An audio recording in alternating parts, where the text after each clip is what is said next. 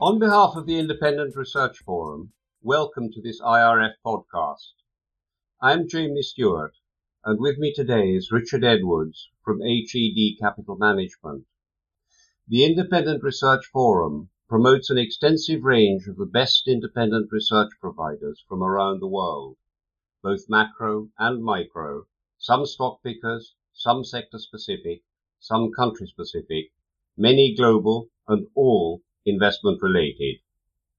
I'm very pleased and we're all honoured that we're joined today by Richard Edwards, who is the founder of HED Capital Management. HED has pioneered work in behavioural finance using proprietary methods that predict market movements over time frames across multiple asset classes. The basis of the research is that the most important influence on price movement is the sentiment of the market crowd. I personally am very honoured to add that it's my privilege to have known Richard for over 20 years. Richard, welcome. Thank you, Jamie. Thanks for having me on. If we can begin with a brief introduction to the service that HED Capital Management provides, and particularly if you can tell us what you do and how it is different. We believe that the shifting moods of the market crowd determine most price movements in markets. So we looked at how mood ebbs and flows and then devised ways to measure it, and from that make predictions. How do you actually manage to read mood in inverted commas? Because it's a very, very complicated sounding process. Is it an opinion survey such as Market Vein? Are there other approaches towards that sort of investigation? It's not like Market Vein because that is, as you say, an opinion survey. And surveying opinion is asking people what they think. We're more interested in what people feel because the gut response to market developments is what leads to crowd mood. And those evolving crowd moods then push the market in this direction or that. So, for example, if the Market Vein survey monkeys call 100 people and ask them, are you bullish of gold, which is the question they ask on the subject of gold, then they may get a considered response from somebody who occasionally looks at the gold market. But if they ask somebody who's got a gold position, staring at the screen, hair standing on end, during a fast market where stops are being hit, that's a proper response. But of course you won't get a response because that fellow's attention will be elsewhere. We think that mood is a matter of emotion. Why is it that the ability to measure mood within the market context is so important? Because mood courses through the market, any market, like electricity. And it's just as difficult to resist. And so people may have a considered view, but the response to the marketplace, their actions in the marketplace will be conditioned far more by their emotional response. And so in order to get a handle on what has happened so far, an explanation of what has happened so far, and to predict what is going to happen next, it's absolutely essential to look at mood. And so we devised various different ways to look at it. Richard, hearing your response there and what you've told us, this is really behavioral science. And if mood is driven by emotions, how on earth can one build a tool to measure mood and to evaluate it? You can't directly measure it, of course, unless you strap electrodes onto traders' heads and observe them that way. And maybe that's something for the future, but we don't do that. We know a few things about mood. It develops and is amplified by feedback, and particularly feedback loops. So an example would be the London property market, where a young couple wishing to buy a flat have the deposit, have a loan arranged. They see prices moving away upwards, and they think, well, we better buy now rather than waiting until next week until we've seen a full range of properties.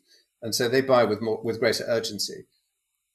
Their buying, together with other people in similar situations, pushes prices up more, which then produces more fear of missing out amongst others who wish to buy. And so a feedback loop develops that rising prices produce more demand, to the contrary of the economic theory that rising prices will eventually increase supply. Similarly, but conversely, a stock market that starts to slide immediately produces a fear response. Fear response can produce more selling, often does. And so in a cascade of extra selling, falling prices produce more selling, which produce falling prices, which produce more selling. So these are feedback loops in operation. And the link between the crowd and the price is mood. So people's responses are almost entirely driven by emotion in these circumstances. There is also negative feedback, which we can go into a little later in the podcast. But feedback leaves telltale traces, footprints, if you like, and we know what they look like. So we trawl for them, accumulate the data, and then interpret it to find out where we are and what's likely to happen next. We referred earlier to the simple monosyllable, a tool for measuring mood. And what you're telling us makes it sound much more sophisticated than the average tool. What does it actually look like? How does it appear? How is it structured? How is it perceived by? It's a process.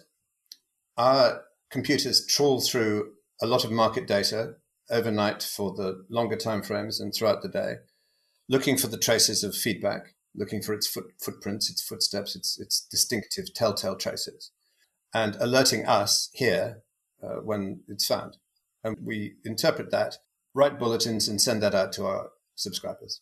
That's very interesting indeed. And of course, hearing you explain this very, in the background, complex and complicated system, but one which is very, very productive, the first question one asks oneself is, how can one be certain that it works? It has worked very well over many years, as you know, Jamie, because you've had a look at it over that period of time. We have successfully identified the highs and lows, the major highs and lows, and many of the minor ones in most of the world's markets over a 20-year period. And our track record shows that. And so the proof of the pudding is in the eating. These methods, although they are by general standards unorthodox, work very well. Now, that's a comforting response to hear, because you are the key person there.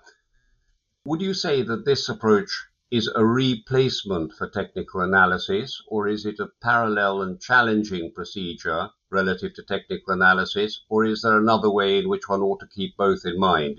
It's not a replacement for technical analysis. Technical analysis examines the history of a market and assumes that what has happened before, what has worked before, will work again, which often it doesn't. So typically, for example, a technical analyst will look for chart patterns in the price. The well-known ones are head and shoulders, double top, triple bottom, this kind of thing. And any cursory examination of a chart will show many of these signals which have failed to work in that they don't have any predictive power. Sometimes they do, sometimes they don't. We started from first principles. We thought about what makes markets move. How does that work? How does the interplay of emotions with the market price create feedback loops? How do we read it? And then how do we make predictions from that? So the system that we designed generates signals, so it can look like a form of technical analysis, but it isn't. Our approach explains developments in a way that technical analysis generally doesn't, and makes accurate predictions, which technical analysis sometimes does and sometimes does not. Yes, the technical analytic approach towards markets has actually created a pattern with which we're all familiar of rotation and rhythm. It'd be very interesting to know whether you think that your system defies that. Technical analysis actually has a longer history than its main rival, fundamental analysis.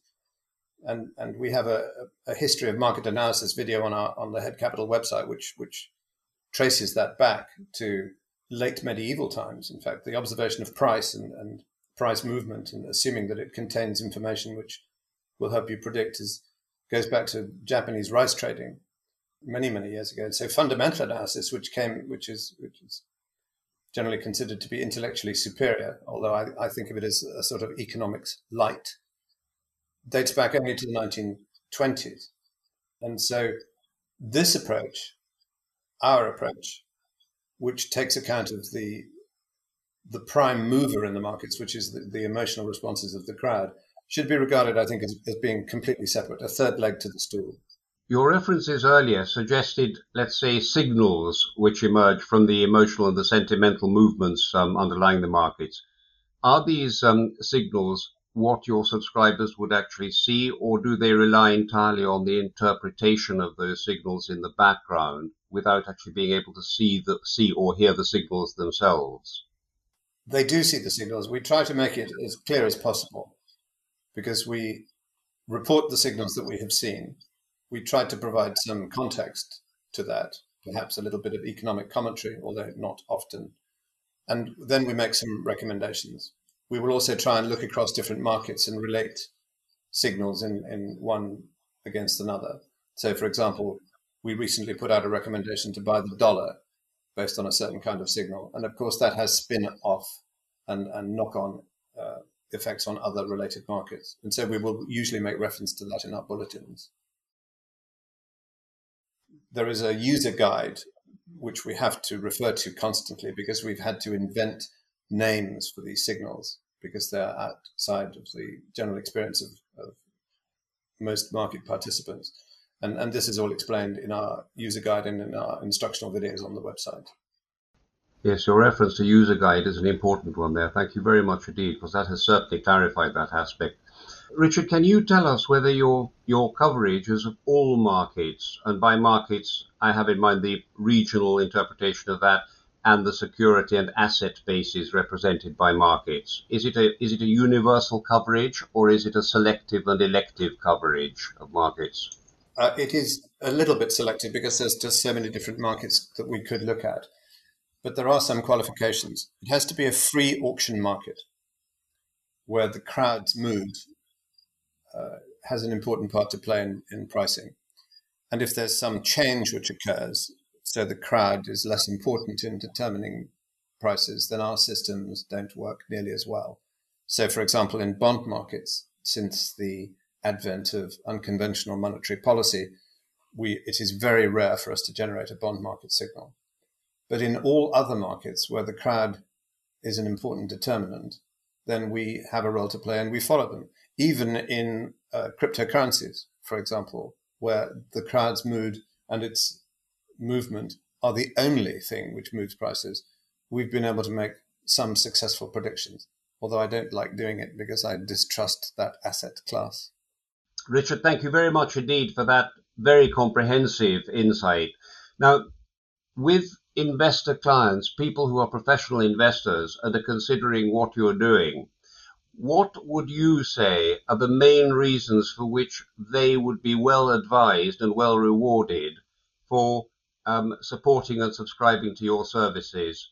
You've referred to that magical expression user guide earlier on, and in a way it will be contained in that, but it'd be very interesting to hear your version of the reasons which would move people to commit to your services in interpreting the analysis which you carry out so deftly and so successfully.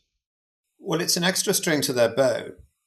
The available existing methods of analysis sometimes work very well, sometimes do not.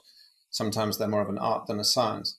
We have tried to bring rigor to what is actually quite a woolly area, mood. I mean, mood is by its nature hard to capture. But we've made considerable inroads into doing that and continue to do so, by the way. So it provides analysis and conclusions that are just simply not available anywhere else. And so it's a very good addition to the portfolio of analysis that any trader or fund manager or portfolio manager can use. It also provides unusually sharp timing. So when there is a shift from one market condition to another, which is what we specialize in identifying, then we are usually accurate to within a few days, sometimes right on the nail. In addition, many analysts and all market participants are affected by mood. That's what we measure. And so we can, to some extent, stand outside that and remain unaffected by crazes, fashions, and severe swings of mood. So we provide a useful independent reference when things are getting a little hot. It's a remarkably succinct and persuasive answer, that, because we've used the word unique a couple of times. Your product is unique. It is highly successful. It is very, very interesting. And in order to promote something which is a one-off product, it needs your very careful and very successful explanation of it in order to persuade people to look further into it and to commit to it. I think it's very impressive indeed. But I'd like to thank you very much on behalf of everybody who will have encountered this indirectly. They'll no doubt be heading for the user guide in no time, but it's a very impressive experience that we've had in order to be able to listen to your version of the explanation. Your version is the most important one of all. So on behalf of everybody involved, thank you very much indeed for that. Thank you for having me.